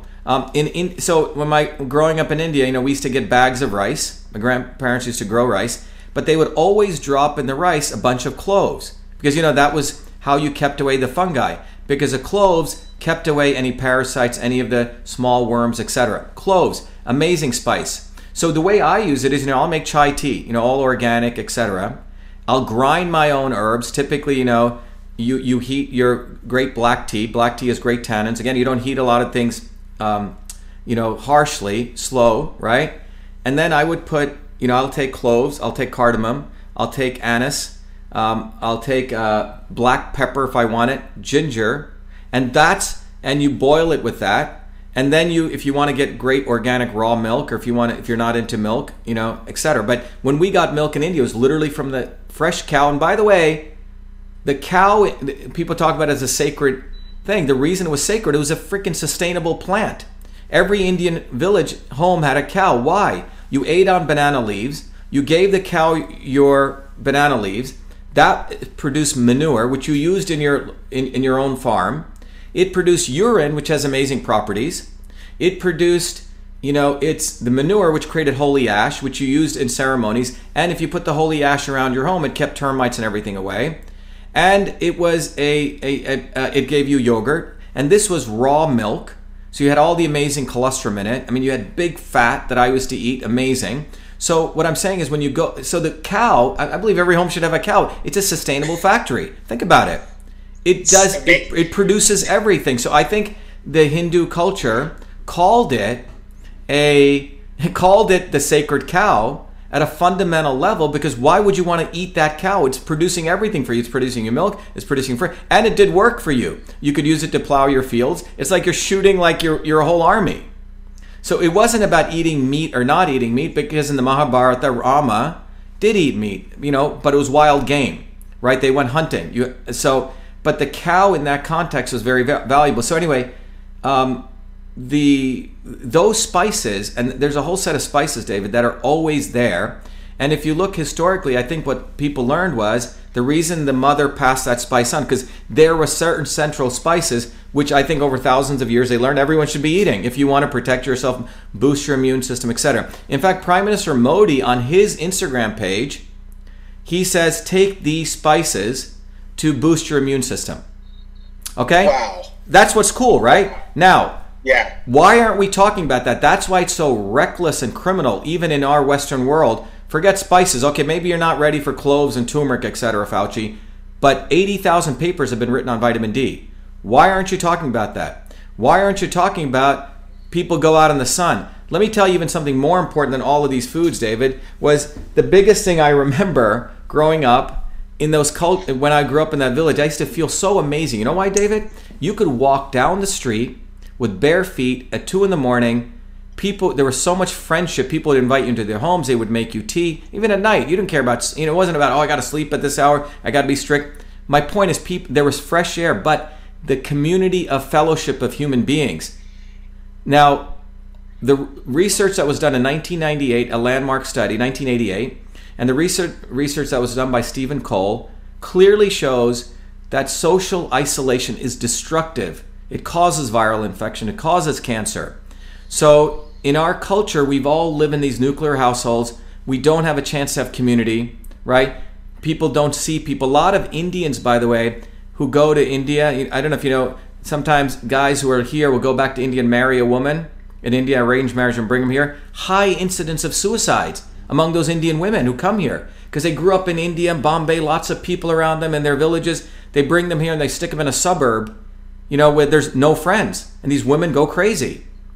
And so the recent research that shows is social isolation at the biological level is worse than high blood pressure, worse than obesity, worse than smoking.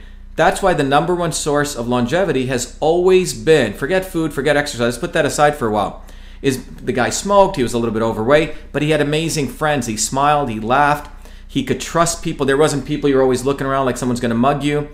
So the social isolation, which is what we're doing right now, we're freaking isolating people, and we're saying no sun, and we're not telling people about vitamin C. So, it's like these freaking people are criminals. They should all be. If we really understood what they were doing, we should have a massive revolution against these people. They are evil, absolutely evil, and it's not even any remorse we should have for when the masses rise up against them, because Fauci is not using that podium to say, "Hey, everyone, please get on vitamin D right now. Let's get the country back to work. Let's take those people who are going to those ventilators and give them high-dose IV vitamin C.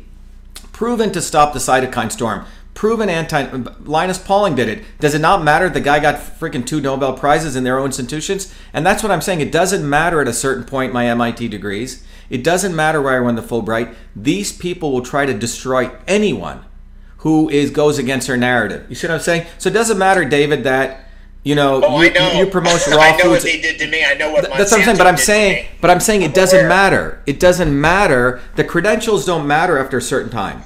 What I'm saying is, what matters is that we recognize that the credentials that they give us are quite ephemeral. It's only to the point where we are willing to be slaves to their credentials. The problem is that I'm not willing to be a good Indian, as I said, and you're not willing to be a good Indian, right? We're not willing to be Gunga Dins, or I don't want to use one of the words I use, right? We're not willing to be their good slaves on their plantation. Yeah. Yep, so exactly. I think that's what needs to occur. But if you really look at what Fauci, Gates, and people are doing, they're not talking about simple things. A, they don't know about it. Or B, they do, which I believe they do, and they have an agenda. Yeah. They do. Yeah, I mean, when I was out in Northern California, and I met some guy who Bill Gates' daughter goes, and does all the equestrian stuff. They're all into health food and eating all the raw. They know what they're doing. They make sure they get everything for them, right? I mean, you got that right, and I can tell you that for sure. I've talked with the princes of countries, the princesses of countries, literal royal family. They're organic. They don't touch GMO food. They have nothing to do with Monsanto. They don't touch the drugs. They don't get the vaccines. It's a big show, and they're in a big gang. And unfortunately, we're not in it. Or actually, fortunately, we're not in it. But what we're doing is we're exposing that gang. We're exposing that corruption. My friend who made this wonderful film From Freedom to Fascism, Anthony Russo, I think was his name. He passed away a number of years ago from cancer. But one of the things that he said is he just, because he was approached by the Rockefellers, and they're like, hey, why don't you join us? He's the guy who made the film Trading Places. Remember Trading Places? Yeah, with Eddie Murphy? That was a great movie. I love that movie. Yeah. This guy, he was such a exposed the bourgeois. And what ended up happening with him is that they tried to recruit him onto their side. And one day, Rockefeller said to him, like, what do you care about those people for? And he thought about that. He's like, because I have a conscience. I have a conscience, and I care about people. And he said no to their thing. But that's how they recruit these people in. I know that from the inside because I've been around Hollywood my whole life, grew up in Southern California, grew up in the Hollywood environment.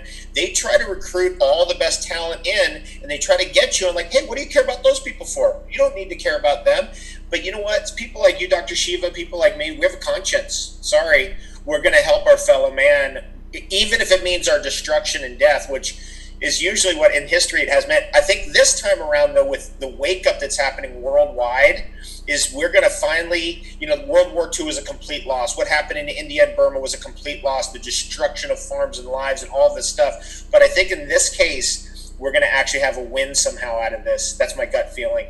Yeah, definitely. That's what's exciting, David. And I think the key thing people need to understand is that There's more of us than them.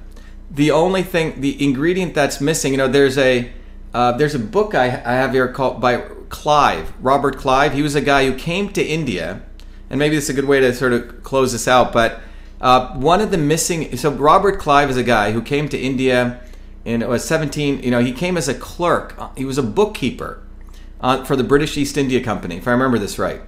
And he comes to India, which is like filled with wealth and jewels, and he couldn't even stand in front of any of the great emperors of India, right? But over a period, he becomes the emperor of India. So how did this guy who was a bookkeeper with nothing become the emperor of India, literally? How did that happen? And the book is a fascinating story. I mean, I don't care much for him as a human being, but one of the things you realize in human history that has been the ingredient, which has been the confounding variable that no McKinsey, no nerd in the elite can ever model. It's called courage.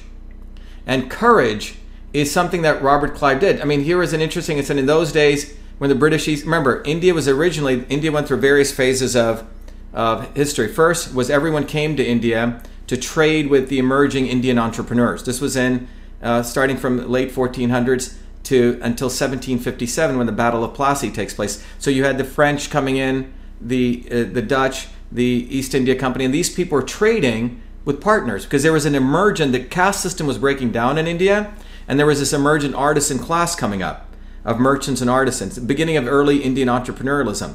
So what happens is, by the way, if you look at that history, that what the British did was they actually suppressed that capitalist development, and they went and negotiated with the kings and the fiefdoms, and they elevated the kings, and they actually reinstantiated the old caste system of the 8th century.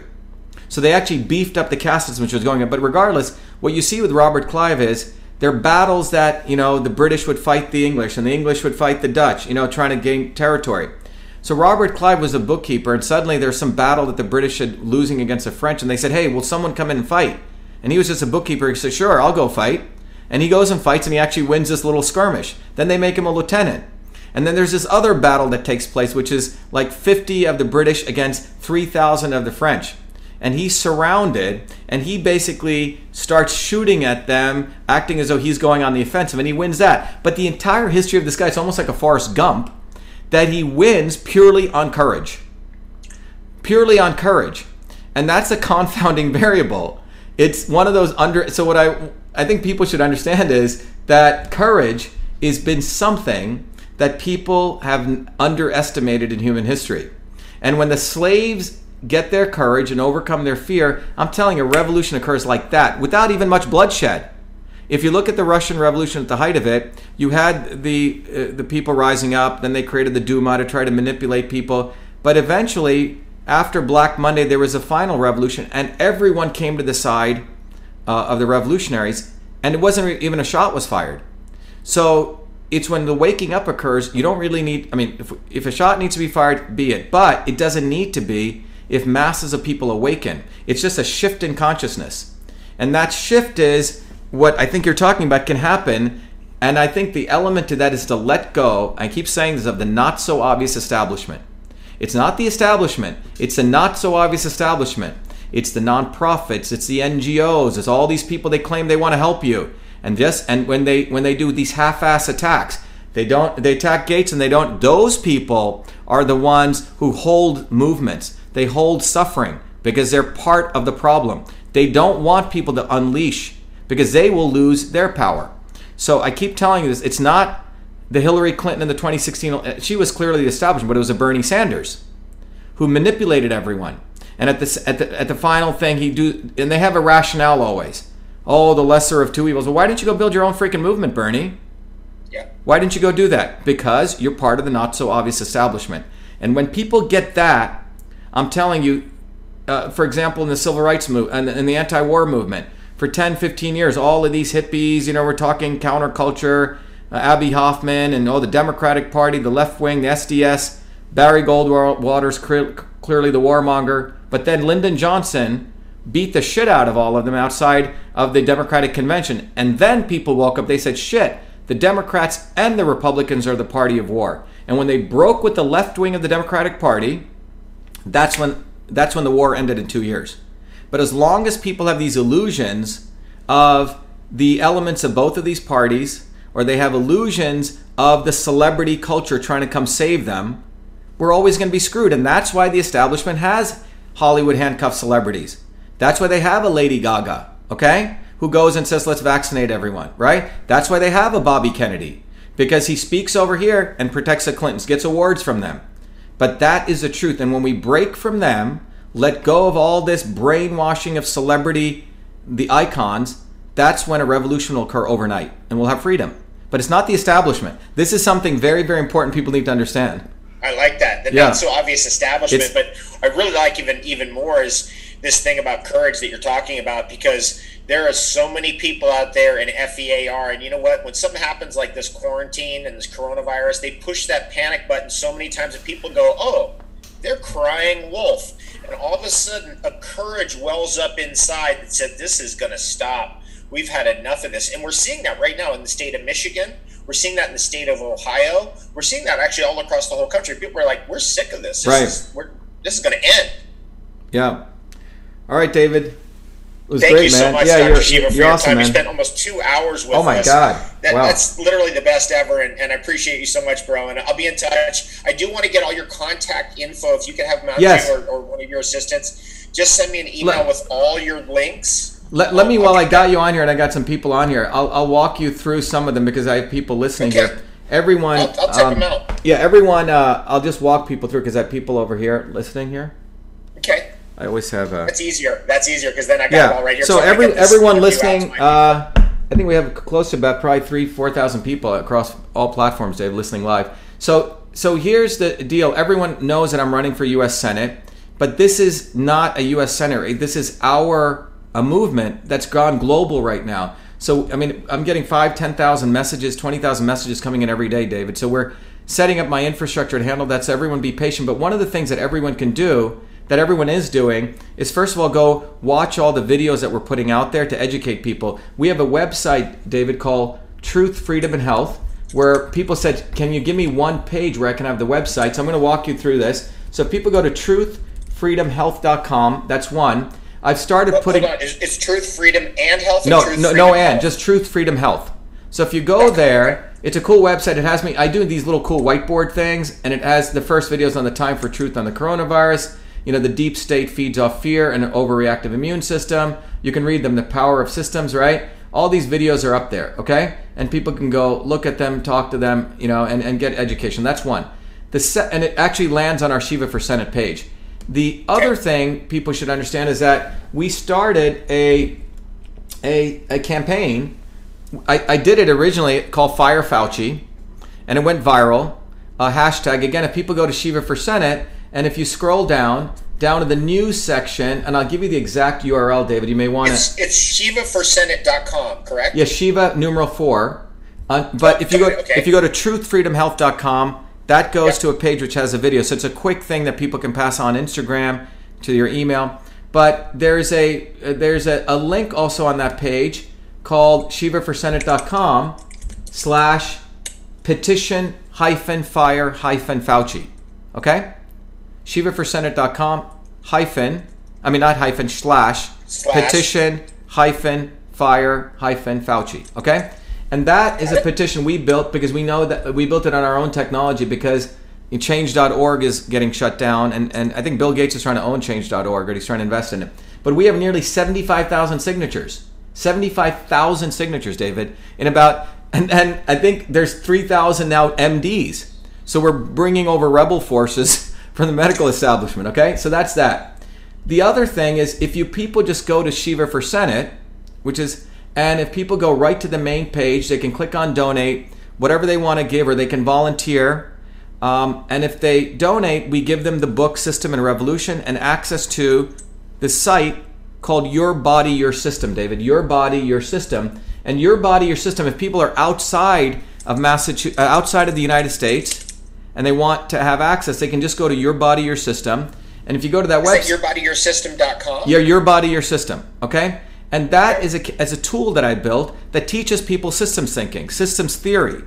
You get the book, and you get that if you go to Get Started Now. And again, we've done the same thing. It's $25. It's like nothing. But if people can't afford that, I give them a scholarship. They just choose on an honor system how much they need, and they can go, I think, $5 to $20, and anyone in the world can take advantage of that. All right, but that is the foundations of understanding how this is the integration of Eastern and Western medicine. It's beyond integrative medicine. It's really going down to system thinking. And what about Cytosolve? Yes, how do we get people there? So people are interested in Cytosolve, and if you go to cytosolve.com, people can go to cytosolve.com, and Cytosolve has got a cool logo on the front. It's got a pill which with all vegetables and fruits in it, and then it transformed into a digital. It's called the 23rd Century Platform for Discovery, Faster, Cheaper, Safer. And then CYTO Solve. SOLVE. Yeah, or is there a dash in between? Cytosolve. It's been a great meeting, and it's a pleasure. CYTOSOLVE. Okay? Yeah, got it. Okay, .com. Got it. Yeah. And by the way, there's a video on there where I won from the establishment, gave me this award from the American Society of Clinical Pharmacologists and Therapeutics. It's a very prestigious award. I gave the state-of-the-art lecture. It's a cool video because I walked through Cytosolve, everything, and people may want to go watch that. Okay? And then finally, we need to get on the ballot, David. So if people go back to ShivaForSenate.com, you got to let everyone know, in order for us to get on the ballot, if people go to Shiva for Senate and they scroll down, it says Get Shiva on the Ballot.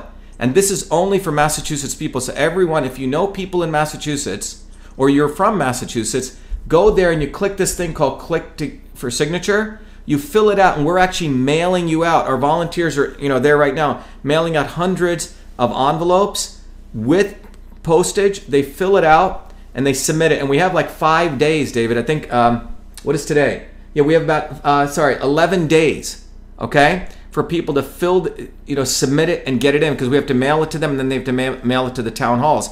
And the reason this is important is we have a booming volunteer base who is out there in rain and snow collecting signatures, but the Republican establishment so afraid of me getting on the ballot. Charlie Baker, who hates Trump, by the way, and Bill Weld, a Republican who's endorsed Joe Kennedy, has told people not to allow us to come collect signatures. Meanwhile, their moronic Republican alternative, they've actually funded him to send these mailers out, okay? Ahead of us. So anyway, so everyone should go there to help us get on the ballot, but everyone listening, go tell your friends in Massachusetts. This is our Space Force model. Surround the city from the countryside, and the city here is a deep state of Massachusetts with MIT and Harvard as a center. So that's why winning here, David, would be enormous victory for everyone on the planet, because Massachusetts it's a center of the freaking deep state, man. It's a center of academia. It's a center of quote unquote the Mecca of medicine, and that's why we have to win here. It would be a huge win. It would inspire people. That's why we need to win. It would be a devastating blow to the system. Exactly. Absolutely. Exactly. It would be a devastating blow to the not so obvious establishment. Exactly. I like the way you say that. Just real clear to everybody listening, that's Shiva, SHIVA, 4, the number 4, Senate, SENATE.com. And make sure you click the donate link there. Make sure you get Shiva on the ballot there. And then you'll get your free ebook, right? Is that right? Yeah. Well, if people go to donate, They can donate. They can get. We had it for $25. They donate. They get the actual ebook, and they get access to this amazing software where they learn. Basically, David, if you go to Your Body, Your System, if you have time to look at it, it's very cool. In basically what I've done is, it takes a long time to make things simple. If everyone listening goes to Your Body, Your System, when you go there. Oh, by the way, one other thing, you have to go to systemshealth.com. Systems Health is really the university. If you go to systemshealth.com. And by the way, all this stuff, to me, I've been building these, and this stuff is a great avenue. But if you go to systemshealth.com and you scroll down, I've created an educational course that people can learn while you're people stuck at home. And we used to, by the way, the Chopra Center used to offer this, and they used to sell it for like $2,500. I made it a tenth of the price, okay? So people go there, they can learn fundamentals of systems theory, they can learn systems biology, they can learn the fundamentals of Indian medicine, they can learn the Rosetta Stone, and they get access to a tool, David, which is Your Body, Your System. And then if people want to be educators, they can also become their own university. They can do it on their own. They can teach people. In fact, they can build their own entrepreneurial model. But if you go to Your Body, Your System, so Systems Health is one of the things you should really, that's a training tool. But if people go to Your Body, Your System, if people want to start small, they can literally go here and you answer a set of questions. And this helps you figure out, from the engineering standpoint, transport, conversion, and storage. your body is a system. And there's a red dot that'll come up which defines your homeostasis. The next set of questions defines what's been going on in your life and how you're deviated from your homeostasis. In the Indian system, they call it Vikriti. In the systems engineering, we would call it your disturbance. Plane is off course. And then one of the things I've done, David, I've actually figured out food and yoga postures as tensors, and we actually recalculate how you can basically do alchemy on yourself to bring the black dot back to the red dot. So, for example, it connects with ancient principles. Oop. I lost David here, so while David's coming back, I'm sorry about this. Let me bring David back. While we're waiting for David, I will go back here. I just wrote David Wolf because my battery ran out. I'm not good about connecting, but everyone listening at home, the Your Body, Your System tool basically teaches people how to connect their body back to themselves. So let me see if I can bring David back on here. Oh, there we go. Here's David. Go here. 1 second, everyone. I'm connecting back to David. But anyway, if people go to Your Body, Your System, people will actually learn how to actually. Let me go back here. How to interconnect their body. Oops, I got to connect to the internet. There we go. Coming through. Well, if I lose David, I think I lost David. Okay, here we go. So basically, Your Body, Your System really helps you understand where your body is, where your body wants to be, where it should be, and how to interconnect you back to getting back to yourself. That's what Your Body, Your System is fundamentally about. And that tool is out there. Again, if people have problems affording it, can't get into it, have any issues with it, please simply send me an email, and I made it easy for anyone to take advantage of it. So that's something everyone should take advantage of. It's a tool that's designed for anyone to understand how your body is a system and how to use food and medicine and postures to understand inputs. And that's what it's really about. It's really about you understanding you and then understanding. David, sorry about that. David, I'm back. I have to plug in my unit. Sorry about that, David. Unmute. Yeah. So what I was saying was on Your Body, Your System, on Your Body, Your System, David, people really get to understand how the inputs, no different than an engineering system. If your airplane's on course, you make changes. But one of the things I've been able to do is there's also a little thing called a kitchen. Once you find your body type, you can practice. You can say, what happens if I throw in this spice and this spice? So if you're a transport in India, we call it vata. What happens when you, and this has been the problem with the Indian system, no one really understood it. So it's always vata, pitta, kapha, karma, sankalpa. And then you ask these guys, what are you talking about? And that's why the Western people attacked it. Here, we've made it more accessible. So once you find your body type, you can say, let's say you are a fast-moving person, which is high transport. Well, clearly, if you add a lot of caffeine, it's going to dysfunction you, right? So we've literally taken these, what we call forces, which is what food and exercise is, and understand the tensor, the vector of it, and actually we're calculating. And it's done for you. Okay? And we also done it, you get a daily email. Now the Ayurvedic dosha quizzes can't do this because they never really understood the physics of this. So we've sort of unraveled the physics. So that's what's out there for people to use. But the fundamental goal is to teach people that, hey, my body has a homeostasis. It likes to be happy when I'm here. Let me figure out when it's away from that, even if people just learn that simple principle. Now we're giving people some knowledge to realize that they have some levers that they can control in their lives. Even if they take one step forward in understanding that they have a homeostasis and they have disturbed from it. Most people are in a disturbed state. They don't even know what homeostasis is anymore.